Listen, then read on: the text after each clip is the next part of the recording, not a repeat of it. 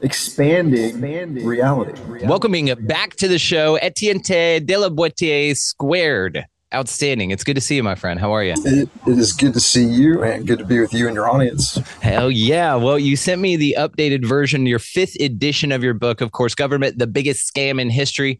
You reached out and timed this perfectly because I just handed out the first one that you gave me to somebody who was over here just obsessed with it.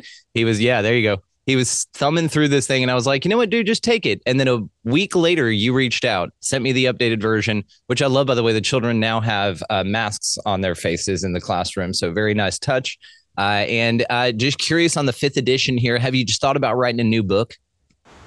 You know, it's funny. And so when I was writing the fifth edition was almost a year late because my goal was to really expose the scam of the COVID, how they did the COVID, how everything, how the deception worked. And as I began writing the section on the COVID, it kept getting bigger and bigger. The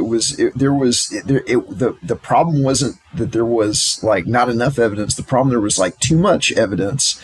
And I began, massive amounts of foreknowledge, massive amounts of disaster capitalism, massive, kind of evidence of criminality. And I eventually had to just stop. I mean, like people were banging on me like, hey, where's my book? And like, what's going on with the book? And so I pulled everything, almost everything. There's still, a lot, about some stuff about the COVID, but I essentially pulled it out. I released everything in a kind of a monograph called Solving COVID, the COVID-19 eugenics vaccine drug scam timeline. And we put that on our Substack at artofliberty.substack.com, where we expose the thesis is that COVID was a eugenics program and one of many, like an ongoing litany of programs that go back to the Spanish, quote unquote, Spanish flu, where all of these were vaccine drug scams, where they're pulling the same thing. They're staging a fake pandemic, creating, fear in the population, selling them vaccines and drug scam and drug interventions that they're, behind in a kind of a, staged play to sell the vaccine and the drug scam intervention. The vaccine drug scam makes people worse, whether it's AZT for the scam of AIDS or remdesivir and ventilators for the scam of the COVID. And then they point to the damage done by the vaccines and the drug scam interventions. And they say, see, this is evidence of this, this pandemic that we claimed was going on. And then it's more of the same. And so, I really, took it back and I created a timeline so that the reader can see that, hey, this is a pattern and it's the same scam, essentially a version of the same scam every time.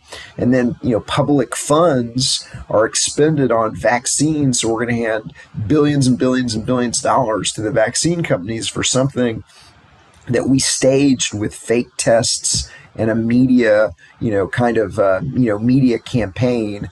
And, the subtitle of the book is How Intergenerational Organized Crime Runs the Government, the Media, and Academia. And if you're controlling the media and academia, you can, you're controlling the information they can receive, the population receives. And if you're controlling the population's inputs, then you can make them believe, whatever you want, man. You can make them believe that dinosaurs chase around, Jeeps on an island in the Pacific. It's ridiculous.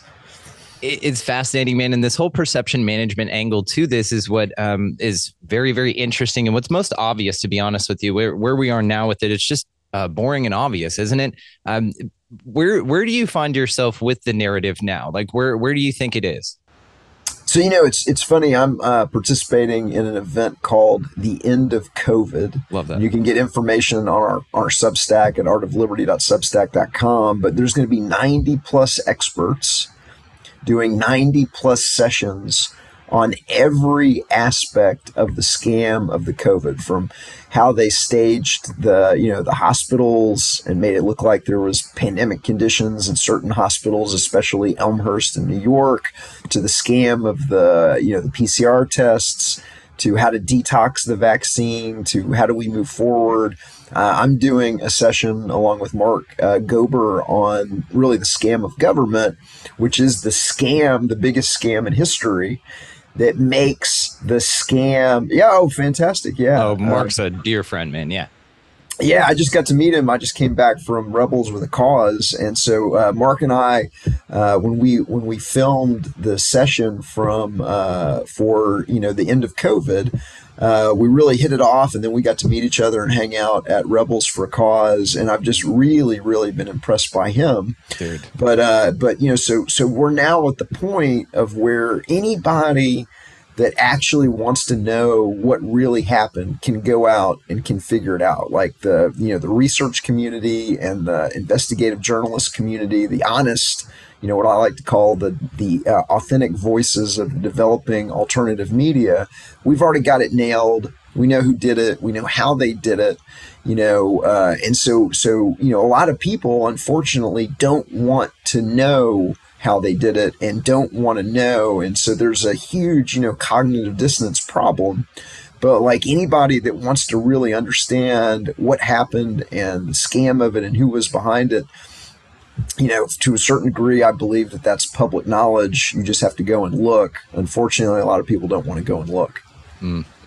And I believe a problem is just an opportunity in disguise, So with this, I feel given a great vision of what's going on here and vision of things that folks like you and I had seen, to a certain degree and we're well aware of. I mean, you'd written 4 editions by the time that COVID came out.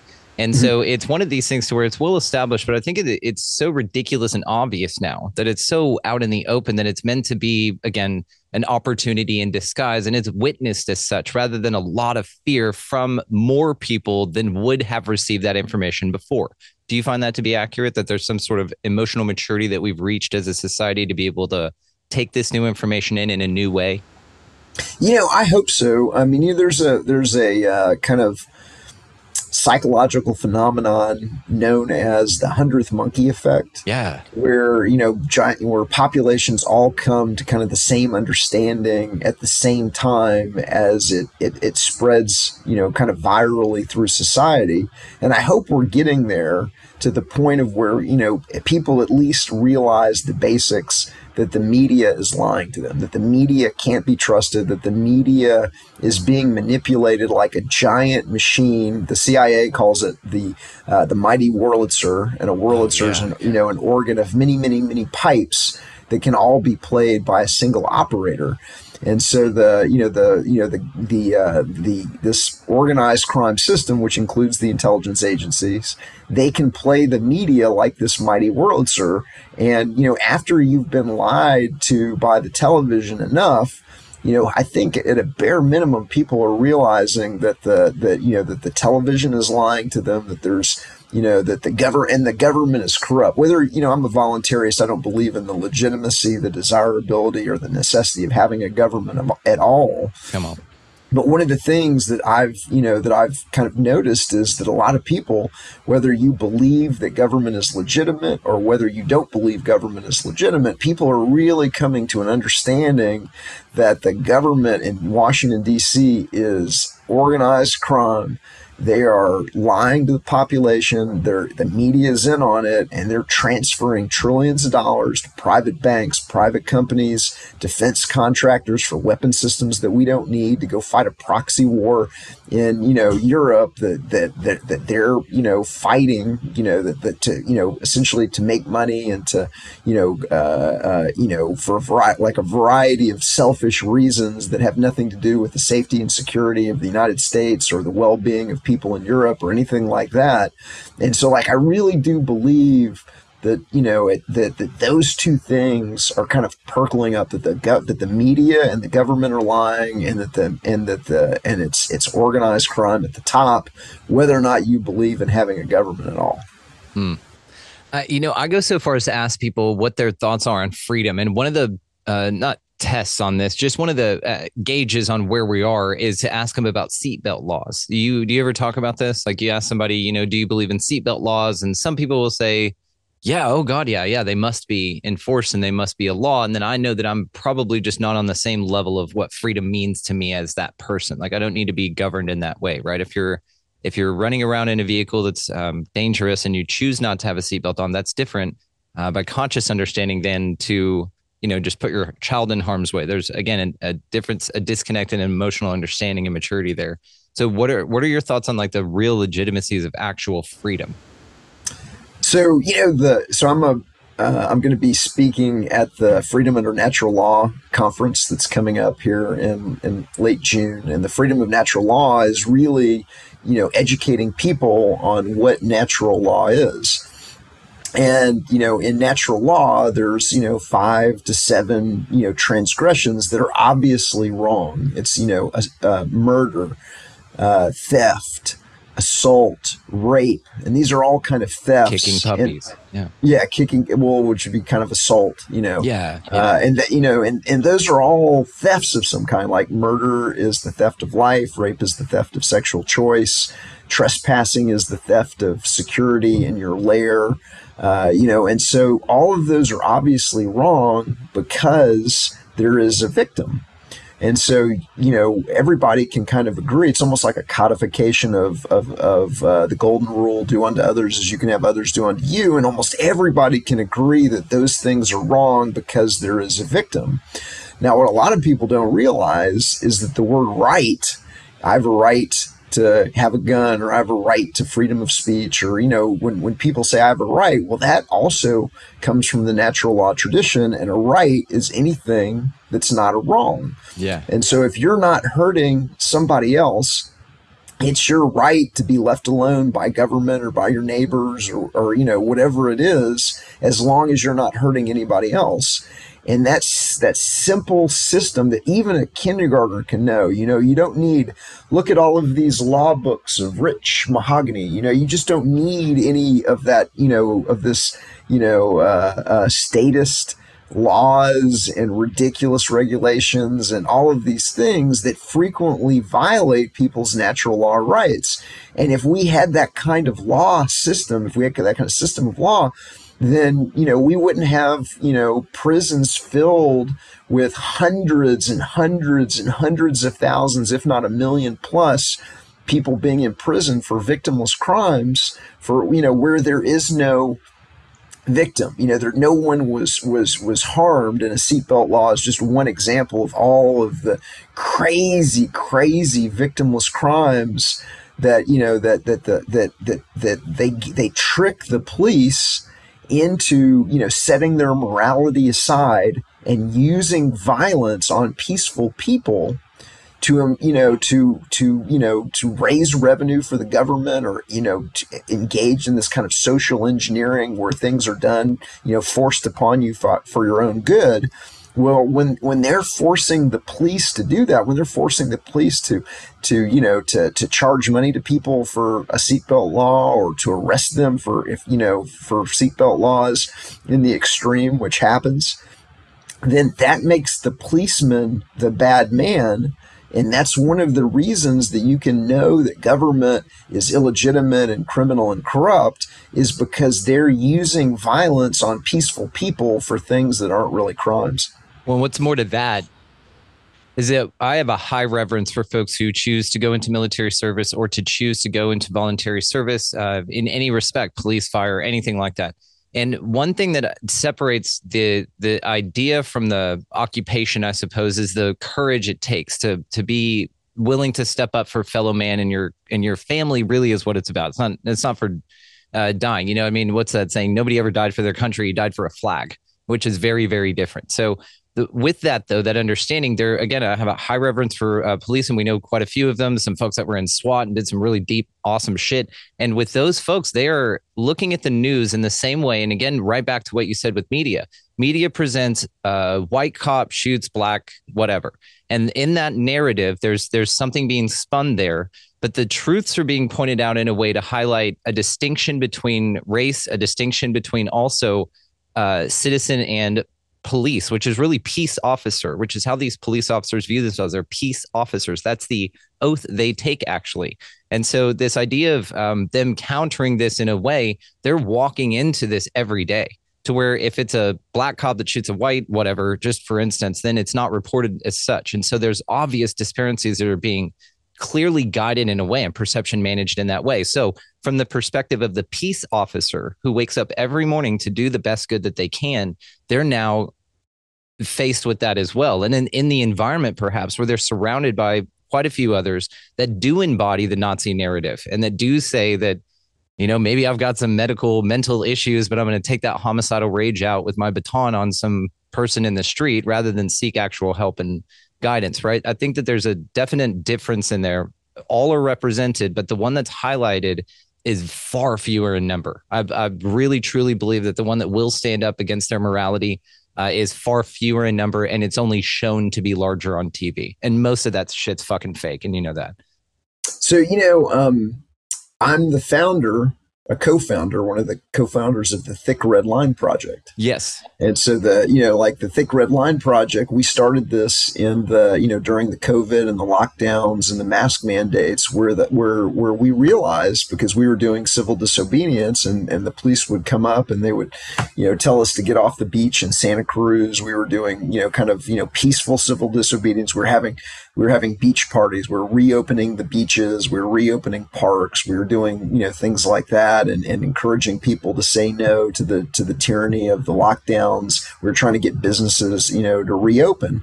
And so the police would frequently come out and we would have, conversations with them, and we'd explain that, you can't kick people off the beach. You can't threaten people with violence to leave the beach. And that, and you could tell that they didn't want to be going along with it. And so, they would be like, yeah, man, I know this is all BS, but like, what are we supposed to do? And so, I had a kind of like epiphany, and I'm like, well, the strongest thing you should do is you should say no collectively as a department, or as the majority of the department, or whatever it is, supported by the people that don't want you to be doing it either. Nobody here wants you to be, threatening people with violence for something that's not a crime. And, the police have the kind of the thin blue line. And so we came up with the thick red line, because if you're going to draw a line in the sand and you're going to say, I'm not willing to be a bad person for a politician, well, the where you need to draw the line really is victimless crimes.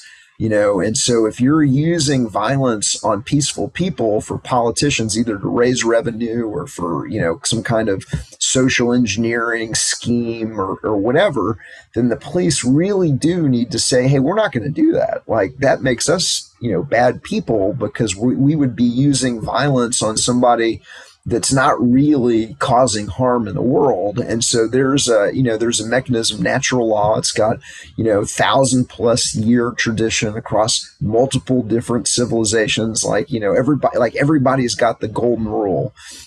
It's very, very, like law does not have to be complicated. Law is very, very simple. In fact, you could even boil it down to do no harm. As long as you're not doing harm in the universe, then everybody ought to leave you alone. Now, if you're doing harm, and so the police should be focused on people doing harm. And so, everybody loves the police when they're going after rapists and murderers and thieves and things like that. And so we were trying to restore respect to the police, so that they could have that respect again in their community, because they were really losing it. I mean, they were really losing it by enforcing, these mask mandates and these lockdowns in the community. And so we were trying to help them. But the police need to help themselves as well, and they really do need to draw a line, and they need to say, hey, we're not going to, be arresting people for victimless crimes. Yeah, completely agree. And you did that with that great example. And then now they're given an example of really what they're capable of. And hopefully they go back and research that stuff. And like you said, collectively, there have been many police agencies that have dropped their batons, that sergeants will come out and say, you know what, we're not enforcing this, and drop it. And collectively, and in countries across the world, I want to say France did this as well, and a few others, but just ones that I caught. And it's an interesting thing to see whenever you really boil it all down, that it's just people. And we're all just here. I mean, to have an experience at its core, probably, but really that there's just a huge, elaborate game afoot. And it's easy to disconnect from, or let me say this, it's simple to disconnect from. It's not easy. And I understand that. It can become so by empowerment with knowledge, which is what you're providing here. And again, the resources that you get, and I had it noted here to ask you about the Art of Liberty, of course, and the Thick Red Line. And it's sort of a, yes, do no harm. But I would add to that, my wife got me a shirt. It's absolutely my motto: do no harm, but take no shit. Yeah. There's a combined element of being a warrior in a garden that's very important here, to where you're not going out and seeking violence, but also you absolutely know and that you're a sovereign citizen and how to defend yourself should you need to, right? And so this collective empowerment is where we get the confidence to stand with one another rather than being reliant on someone to come save me, or, oh, I can call a cop and then they'll come. Well, that hands that power over to somebody else. Like I was explaining earlier, we live out on 12 acres in an unincorporated city. It takes the cops 20 minutes to get here if they leave now. From wherever we are, from like en route, fast as they can get here. So we do things on our own out here. We're very used to that mentality. But again, I've seen that translate into my ability to call bullshit and to say no to the things that you're calling out on here, but also to empower others to do so as well. And also to let cops, military personnel, all y'all, we're not against you. We're all in this together, but there's an empowerment in the wisdom and knowledge that Etienne provides here that helps us all out a lot. And again, to understand that we're all in this together, just with the empowerment and knowledge, because it would like the system, whatever that is, the lizard turds, the organized crime rings would love for you to be in fear all the time. And just for the police to wake up every day with these scary stories and to walk in bulletproof vested up and kissing their families goodbye. And that's the mentality that those peace officers go into every day. And they're like, hang on, I signed up to be a peace officer. And they're strapping on mace and all kinds of stuff that most of the time they don't use. But again, they're mentally prepared for just this world to fight them constantly. And so it's, again, an interesting psychology, but really to empower them with the information that you provided here is the way, and the grace that we have to just talk with them about it. So I love what you're doing, dude. If they would just stop if we could just stop this drug war, which is really drug prohibition, which creates, doesn't get rid of drugs. It creates a black market that then, is run by criminals and creates all of the ancillary violence that produces. All of that violence would be gone. All of the deaths associated with adulterated drugs would be gone. There wouldn't be any more people, teenagers dying because their drugs are laced with ketamine or fentanyl, laced fentanyl or any of these other things. Because you'd be able to go, like people that have drug problems would be able to go to, a pharmacy and get pharmaceutical grade, know exactly what they're, shooting or smoking. And there would be a lot less of it because you would take the mystique out, you would take the profit out. The neighborhood drug dealer wouldn't be able to make any money anymore. So he doesn't have the hot car and the bling and the cash. He can pursue his art career like Hitler should have, You can just go do something else. Well, and then the silly thing is like you could just grow plants and connect with cannabis on your own for all the goddamn reasons, dude. But that would again crumble the pharmaceutical industry. So it seems that the government is in cahoots with the fact that the drug trade is what it is and that they're really in control of it, which we fucking know this at its core, man. You have such great information on this stuff. But living in Texas, if a bird is in a seed with, like, let's say a bird is in a cage and it gets transported here from somewhere where weed is legal, California, something like that. And it gets out, okay, en route, and it flies around. Now, birds, seeds don't digest in your body. You know this because you shit out like sesame seeds and stuff, right? Well, birds do this at an extreme rate because all they're doing is consuming seeds. So they're just shitting out fucking seeds everywhere. So like it's the same way that our pond gets new fish in it because the birds will go land in shallow water to drink out of somebody else's pond. Those eggs get on its legs, and then it comes over to our pond. Now we have perch. Perch showed up here like 3 years after we lived here. We'd never had them before. The birds bring them. But if that bird that had eaten the marijuana seed had come over and flown over my property and took a shit, and a pot plant grew, and some DEA agent wandering way the fuck out here is able to find that, that's an issue. And that's fucking stupid, dude.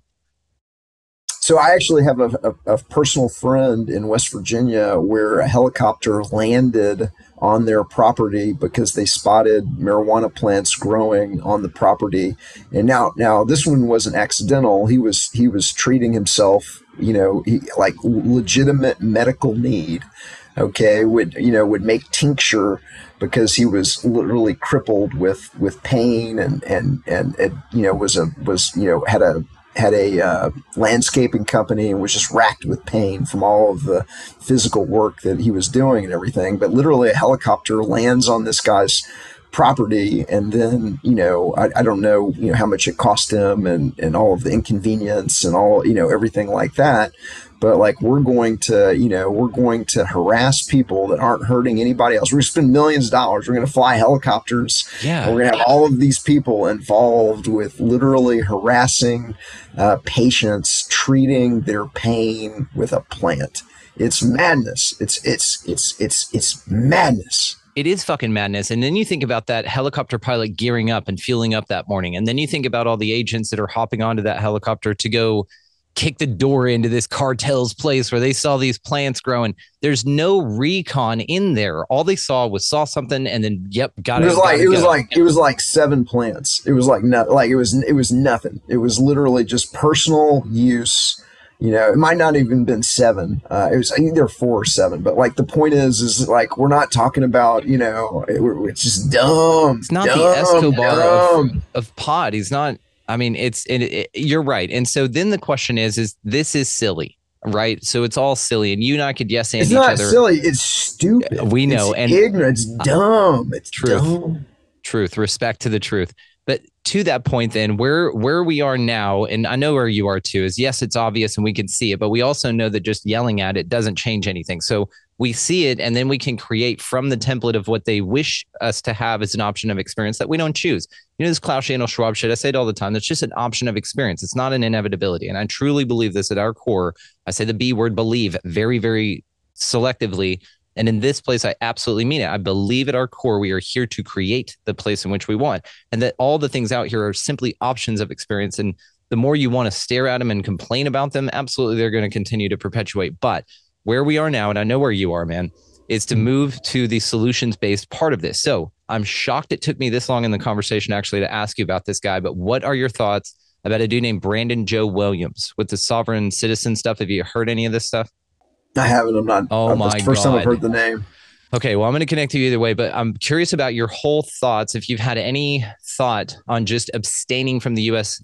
citizenship altogether to be a true American and what that really means. Have you looked into this at all to get out of the corporation that is the U.S.? Yes. I mean, I've looked at it like cursily, but like my feeling is that I'm a true human being. Like I'm a human being that lives on this planet, and I'm not, in the same way that you don't have to be a Crip because you're born in East LA, or you don't have to be a Blood because you're born in Compton or whatever it is, that I'm just a human being on this planet. I'm not in any kind of gang. Now, that doesn't mean I don't have great affinity and love for the people that my neighbors and my friends, and I have I've got more of a connection to Texas than I do to any place else that I've ever lived, and I consider myself, I jokingly call myself a misplaced Texan, but but I don't have any allegiance to a political system in Texas or a political system in Washington D.C. or anything like that. And so I'm already, I don't think I have to fill out any paperwork to be free. I'm essentially free. I'm supportive of everything that people are doing to expose the criminality, remove themselves from the corporate fiction of the birth certificate and the social security number and the all of these things that are being imposed on them and being forced to, participate in these admiralty courts, where their rights are have been stripped away from them before they even walk into the dock. I get all of that. I'm 100% behind it, and I'm supportive of it. I just don't do it necessarily myself, but very supportive of it. Got you. And I was just curious about what you thought, because allegedly we've been all unconsciously subscribing to this. And basically this is a way to unsubscribe from the emails. And again, it's one of the most American things you can do is unsubscribe from the U.S. corporatocracy. By the way, that's a cool analogy. I really like that. I'm going to use that. That's how I feel about it. You're going to love this, dude. But this is the whole thing about it. It's basically you're expatriating. You're not, what's the word? You don't renounce your citizenship. That's very important. Do not renounce your citizenship, because that means you're not a citizen of the land or of the corporation. But the corporation, dude, all this is definitions. We're gonna have to go into that. We're gonna do a whole thing together. Just to go over it real quick. All the corporation shit is it's all located in Washington, D.C., which is we all know and own its own thing that's out of laws, out of time, out of everything. So the land of America is different. That's a native soil. That's very, very different. Whenever you check I'm a US citizen on anything, you're saying that I'm an employee of the state of US, which is a corporation. And then you have the state of California, and all of it's capitalized rather than lowercase. Like, all of this stuff means something, but it's all backward speak, and it's just shit because you didn't know better. Like, that's all this is. It's like no fault of anyone's, but technically you've been checking a box you haven't meant to. And all it means then is that you just expatriate. You just say, you know what? I'm not all about bombing a bunch of families, and I'm not all about kicking in doors and burning down compounds with people just living their lives. Like, I'm not okay with that. And so that part of the land of America, in which I'm very proud to be a part of, and the people that inhabit it, yeah, I'm abstaining from. No, thank you. You know, again, it's an unsubscribe button. That's all it is. I love it. Can you still get a bank account?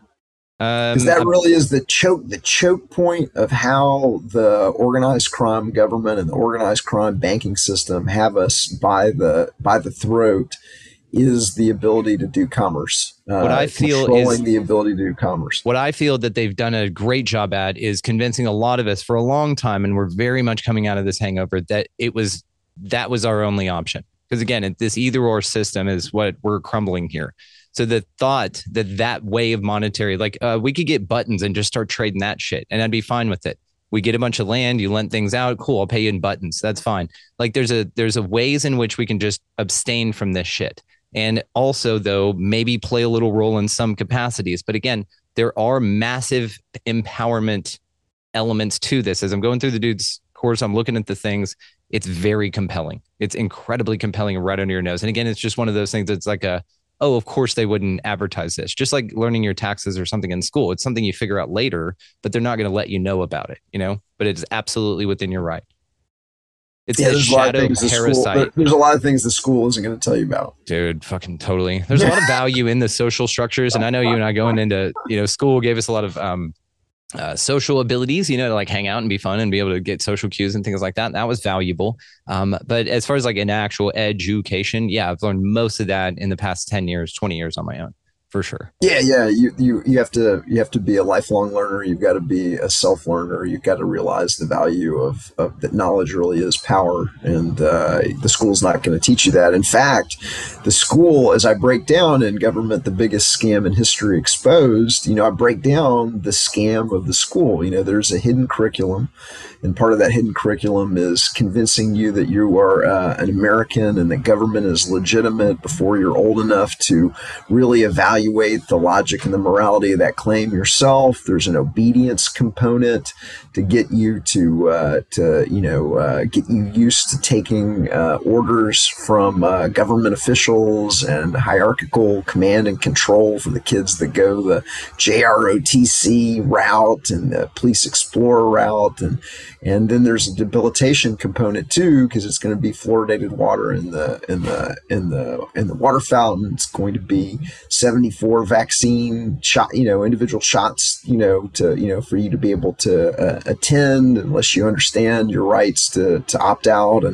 And so there's this complete hidden curriculum in the government school system that a lot of people don't know about, and they're not going to teach you the trivium.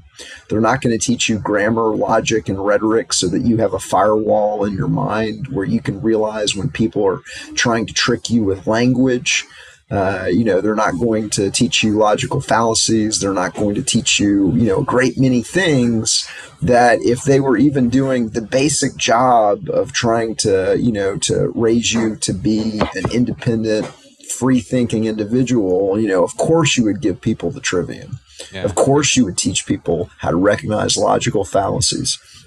But the school is not going to do that because the curriculum is being handed to the teachers, from above, and the people that design the curriculum don't have your child's best interest at heart. Dude, totally. And this one I don't know if we talked about it on air or off, but the conscious parenting network that we have going on. And this is about this unschooling. Simon Essler on the show, amazing dude, going to connect you with him. I have a list of people I'm connecting with too. We're going to do a big Oh, meeting here perfect. soon. And all of those types of things to where they're unsubscribing from that nonsense. So knowing the environment that they're placing their children in, knowing what we came through, I've discovered this a lot in my own path. And so that's what I speak to here. But it's sort of our jobs to pick up where our parents left off in a lot of ways with their healing, with any of the trauma that was, excuse me, handed to them from their parents and so on and so forth. So, like, for instance, drinking in my family, I stopped it. I'm done 2 years ago, completely stopped drinking. I've absolutely no fucking desire, but it's something I stopped where I feel that went too long in my family, and everyone knows this, to where it should have stopped by then. But again, same thing to enrolling your children and sticking them with all these things. Like there are alternatives here. And that's what this conscious parenting network is creating. And that's like what information, like what's in your book here. Again, guys, linked down in the show notes. Make sure you check it out. That's what we're talking about here, is actionable ways to take this information and to go, we've sat in the fear part of it for long enough to say, you know what, that's motivating us to move and to really branch out, to be part of our own. So that's my question to you. Do you feel that there is an element to this to where we can actually, as a collective, as some sort of community, unsubscribe from the corporatocracy that is the US government and do our own Yeah. thing in a Oh way? yeah, and it's already, to a degree, it's already happening. And so, one of the things I updated in the fifth edition of Government, the Biggest Scam in History, is a chart in the back showing how many people pulled their kids out of the school system.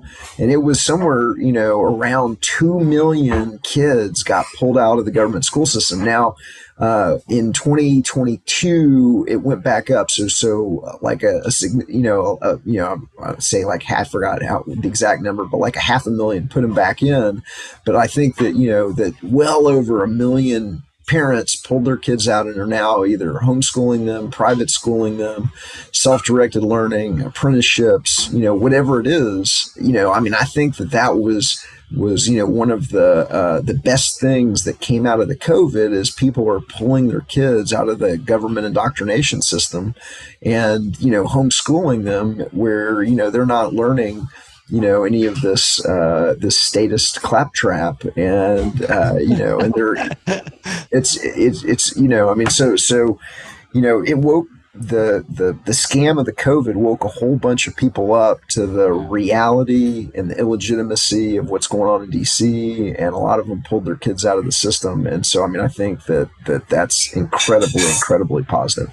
Agreed. And not that I see this as some sort of competition or anything, but one metaphor for it would be like a tug of war. And, in tug of war, if you can get a little bit and hold it, you've gained quite a bit. And Yeah. so with this as well, it feels that we've gained quite a bit here. And that again, to what you said earlier about the 100th monkey effect, is it resonating out like crazy, like wildflower. I mean, wildfire, rather. I'm thinking of wildflowers right now. And it's just one of these sweeping movements that's so empowering. But again, resources like yours are the reason that we are so empowered by this, is because we're not doing it alone. We're not standing by ourselves. We're not the one to initiate the 100th monkey. We're joining in because we feel inspired by those that are also inspired around us, like yourself, man. That's why you are the damn liberator, dude. This is great. So it's funny. So what I'm trying to do for those that aren't familiar with the book is the book is really designed to wake up your friends and your family, your colleagues, as to what is going on, and it's how to take somebody from kind of like 0 to 60 in the shortest amount of time. And this is kind of like a cool story, but the book is backed up by this credit card size flash drive that we call the Liberator. And once you have a Liberator, the Liberator's got the PDF version of the book, and it has documentaries and short videos and important books in PDF and kind of everything you would need to get yourself smart about what's going on and the alternatives and the solutions and things like that. And so once you have a Liberator, then anybody can make their own Liberator, and there's a little folder in it saying how to make your own Liberator, and there's these little labels that you can print out, and you can buy commodity flash drives, and you can make these for your friends and family. And so I was at the Rebels for a Cause. I was a speaker at the Rebels for a Cause event in Nashville this weekend, and somebody came to me, came up to us and said, "Hey, I was at a event, like last week, and somebody showed up and dropped 15 liberators on everybody in the event, and was like handing out 15, liberators. And so it's decentralizing the ability to resist. It's decentralized resistance, so everybody is part of the resistance. Everybody can do, just like, if everybody just does a little something. And if making liberators isn't your thing, I just like to throw sand into the gear. I like to like pay with cash. We can talk Yeah. about some like solutions that I do, but like, I try and pay with cash anytime I can. And whenever I hand the merchant the cash, I always say something like, I'm giving you cash so you don't have to share it with the lying, thieving, stealing government. I say And this with waiters and waitresses. Yeah. Cause I yeah, waited. just Yeah. Cause they don't a, have to claim li- that. a little bit of like, a little bit of sand in the gears, just a little Yeah. bit of sand in the gears everywhere.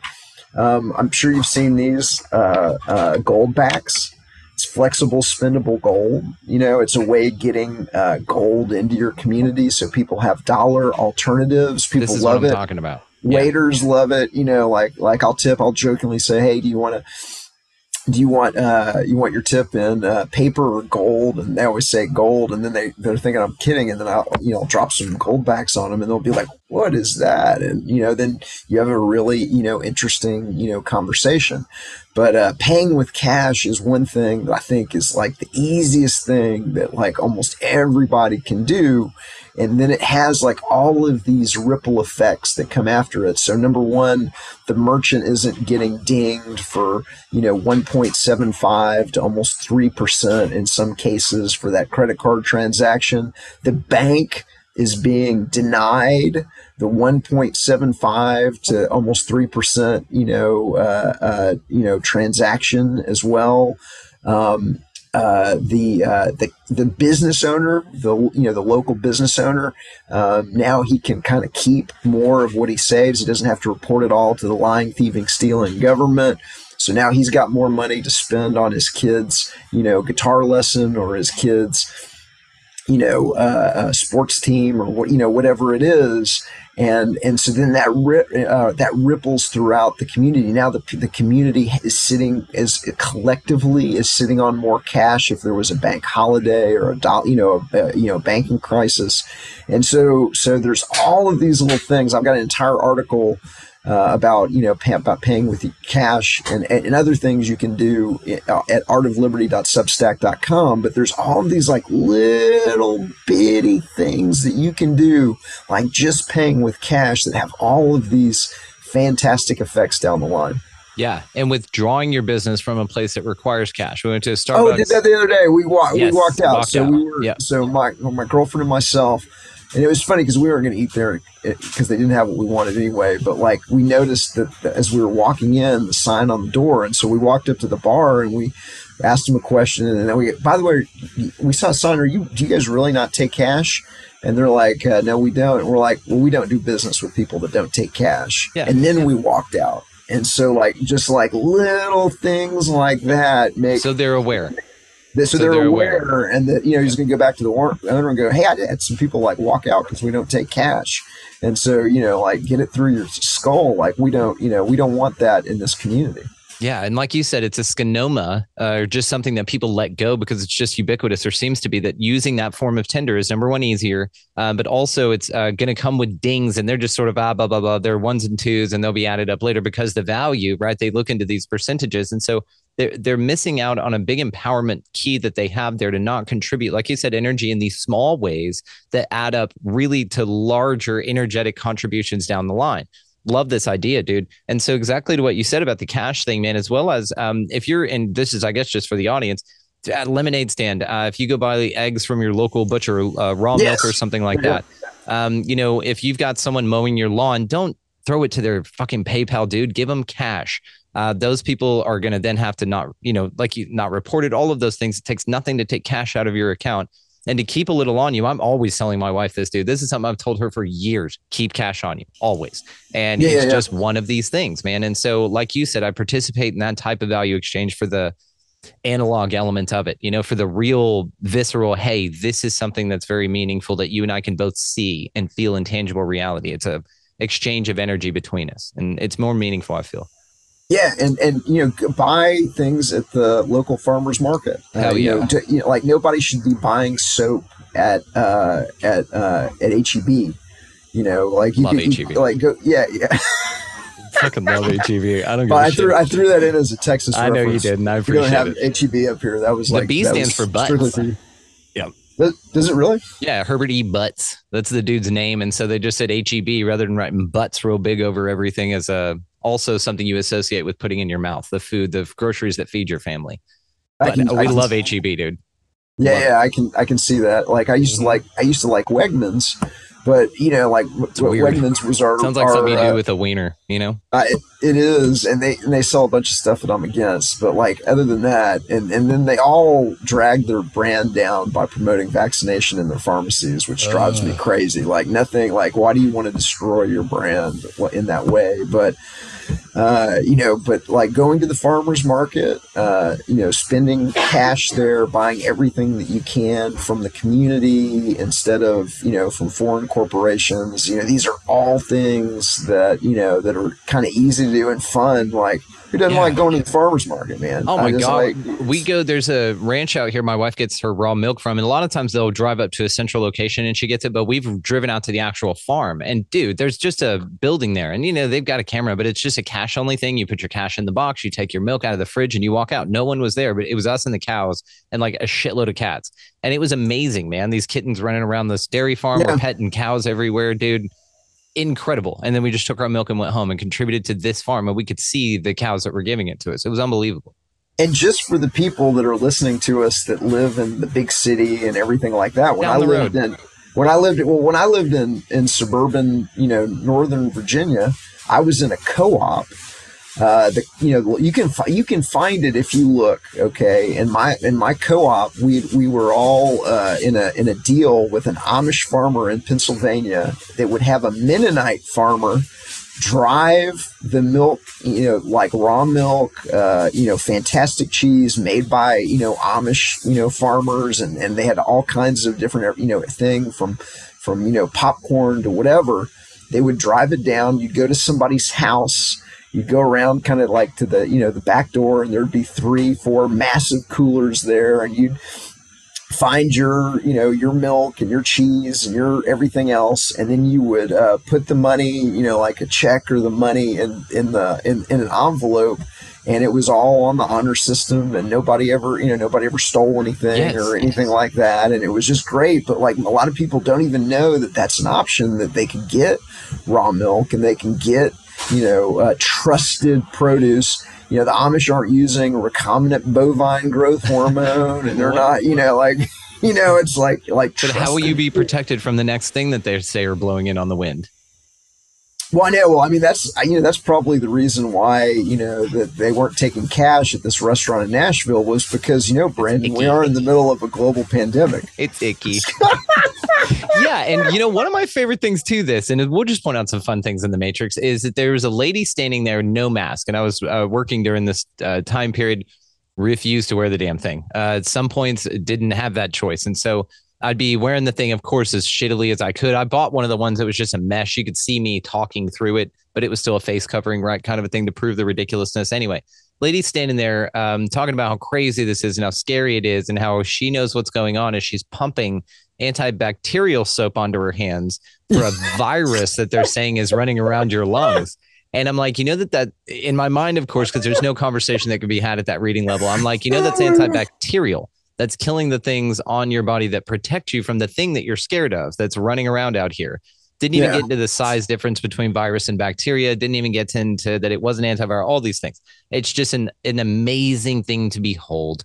And then I'm grateful to sit here and think, well, great, I'm not responsible for waking all these people up. I'm just simply responsible for being the lighthouse I am, having amazing conversations with folks like you and empowering those that choose to be empowered. And then we can look at those things as silly and say, you know what, no, thank you. And we're going to unsubscribe from that, but you guys have a ball with it. I love, though, your idea of opting into co-ops. My folks even, they live in Houston. They opt into an FFA, Associated Future Farmers of America. All of your schools have them. And those folks will actually raise animals, go to shows, and they love on these things, man. And then you get to buy, like they participate in they'll get like a half a cow, a quarter of a cow, and it'll last them all year. And so you opt into this quarter cow, you have a freezer, you've contributed to a little kid who's learning how to do this probably for his family and maybe yours in the future. And it's something that, again, that's a feel good way of contributing. There's a energetic exchange in that, man. And that's something I think that you and I are most interested in articulating the value of to people so that they're willing to take it up for themselves. Oh, definitely, definitely. And so, and again, it's like a muscle, and once you start flexing it and you realize, okay, I'm just doing cash, and all of a sudden you're feeling good, and you see you see the smile on the merchant's face as he gets cash instead of the credit card, and like it feels good. And then it's, oh, look how easy this is. And then like you go to the farmer's market and you have a great Saturday morning, and you get food that you wouldn't have, you get some of the best food that you can, and you realize, oh my God, this is my community. These are the people. I need to know my farmer. I want to know my farmer. Yes. And then that is, that's the magic of like not only how easy it is, but how fun, and you're going to eat better, and you're going to have a good time, and you're going to meet more people, and you're going to meet your neighbors, and you're going to have more community, and it's a virtuous cycle, and it just takes, just do it. If everybody just did a little, like that's what I, meant by just like, like throwing like little bit of sand into the gears, eventually the machine stops. Yeah, we're dumping concrete in it though, like it's a washing machine, like on Seinfeld. Remember when Kramer did that? No, but I like that analogy. Yeah. Because at the same time I'm throwing sand in the gears, I'm also simultaneously over here dumping it in concrete.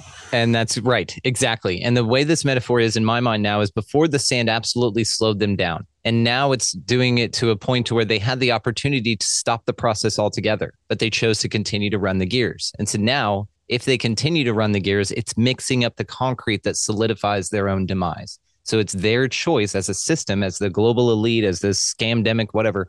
It's their choice to continue to run the gears. We're opting out of it by pouring concrete in it. It doesn't have to settle.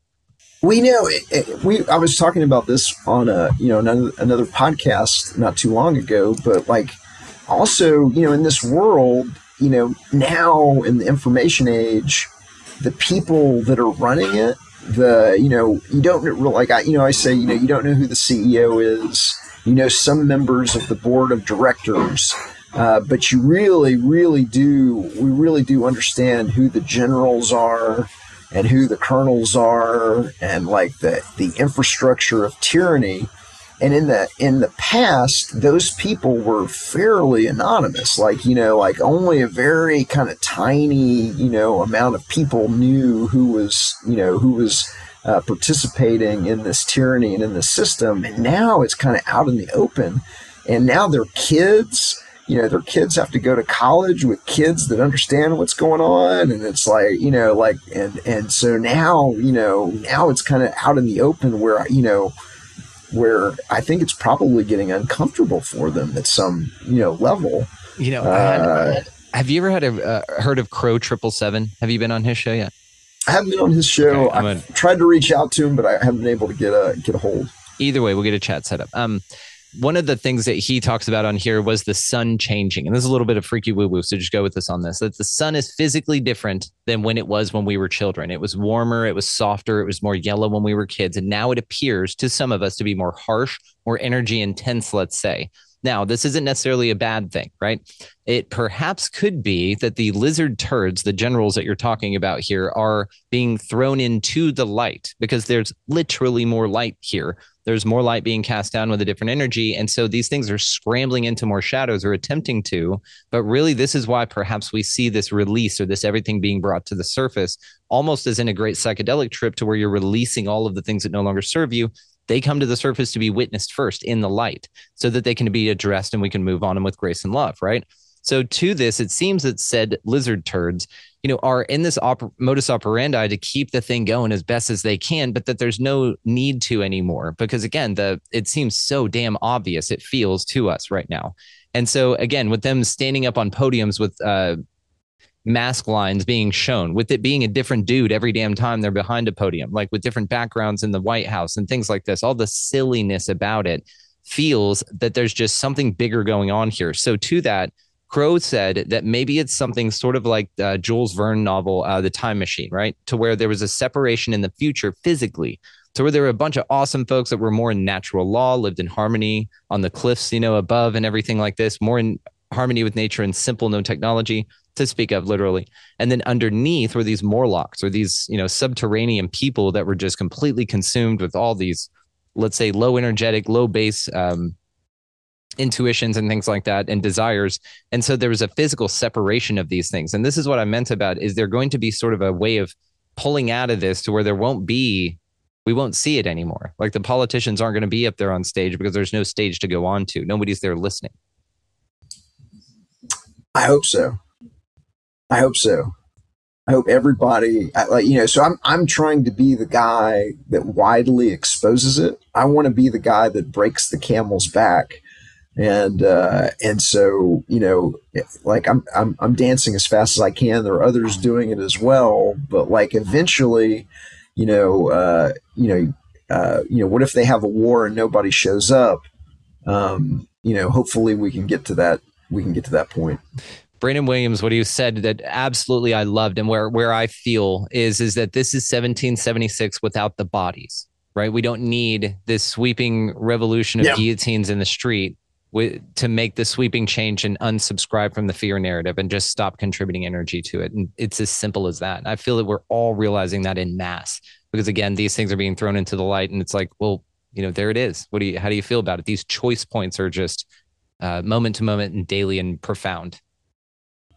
Yeah. I mean, it's going to be a beautiful world, and I'm, like one of the things, like I'm, really, really optimistic. A lot of some people are pessimistic. I'm optimistic.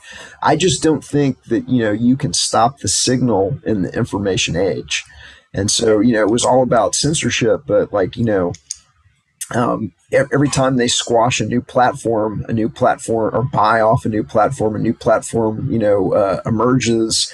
You can't censor somebody handing you a flash drive. You can't censor somebody handing you a physical book. And so that's the other thing I would encourage people to realize is the value of getting together with other people in your community and sharing ideas and having that freedom cell or having that liberty group or being, having, trusted, people that you trust in case there is an emergency, in case they do try something like a dollar collapse or a dollar devaluation or a false flag EMP or, something like that to try and stop this awakening that would throw them up against the wall, right? The idea of blowing up Nakatomi Plaza to cover their escape. Like should they try that? You want to know the members of your community. You want to know your neighbors. You want to have good relationships with everybody around you. And so the more of that you have, the less that they're able to censor us algorithmically on the DARPA internet, because you can't algorithmically censor a conversation held over a backyard fence. That's right. They tried with that COVID shit, but they can't. You just can't. And that's what we really learned here was that it was leaned into. And like you said, with the tug war analogy that we were talking about, that, man, we gained a lot of ground in there. And I really feel that. Again, not that I see this as a battle. I don't see a bad guy. But to that, I do see that there are a lot of energies that are a part of something that's really, really motivating in a very uncomfortable way. And that to unsubscribe from that, but first to be able to bring them into the light with works like this, absolutely crucial in that first step. And so that's what I was going to say too, guys, is just sort of a, think about it. We're coming up into summer here. I know we are around Texas. It's going to be 100 next week here. So we're already hitting that. But carry like $10 around with you and perhaps a few of those Liberator flash drives. And whenever you see a lemonade stand, drive by, absolutely contribute to that young man or woman doing that. And then maybe offer them a Liberator as well with some information. The $10, here you go for this way over sugared whatever the fuck. And thank you very much for it. It's about, like you said, this connection to community. And again, that shows those young people that there are people out here who are willing to engage in a society to where that takes place, and one of kindness and respect and love, which is badass, dude. So my friend, we're going to cap it on this one, but Government, the Biggest Scam in History, the 5th edition, located it down in the show description. I'm looking forward to all the more conversations, man. We have so many more things to talk about, dude. And of course, all the ways to find you located down in the show notes. So, brother, man, you're welcome back anytime. Thank you. Hey, Brendan, thank you for all you do because it is a team effort. And so much gratitude to you as well. Say goodbye to your credit card rewards. Greedy corporate mega stores, led by Walmart and Target, are pushing for a law in Congress to take away your hard-earned cash back and travel points to line their pockets. The Durbin-Marshall credit card bill would enact harmful credit card routing mandates that would end credit card rewards as we know it. If you love your credit card rewards, tell your lawmakers, hands off my rewards. Tell them to oppose the Durbin-Marshall credit card bill.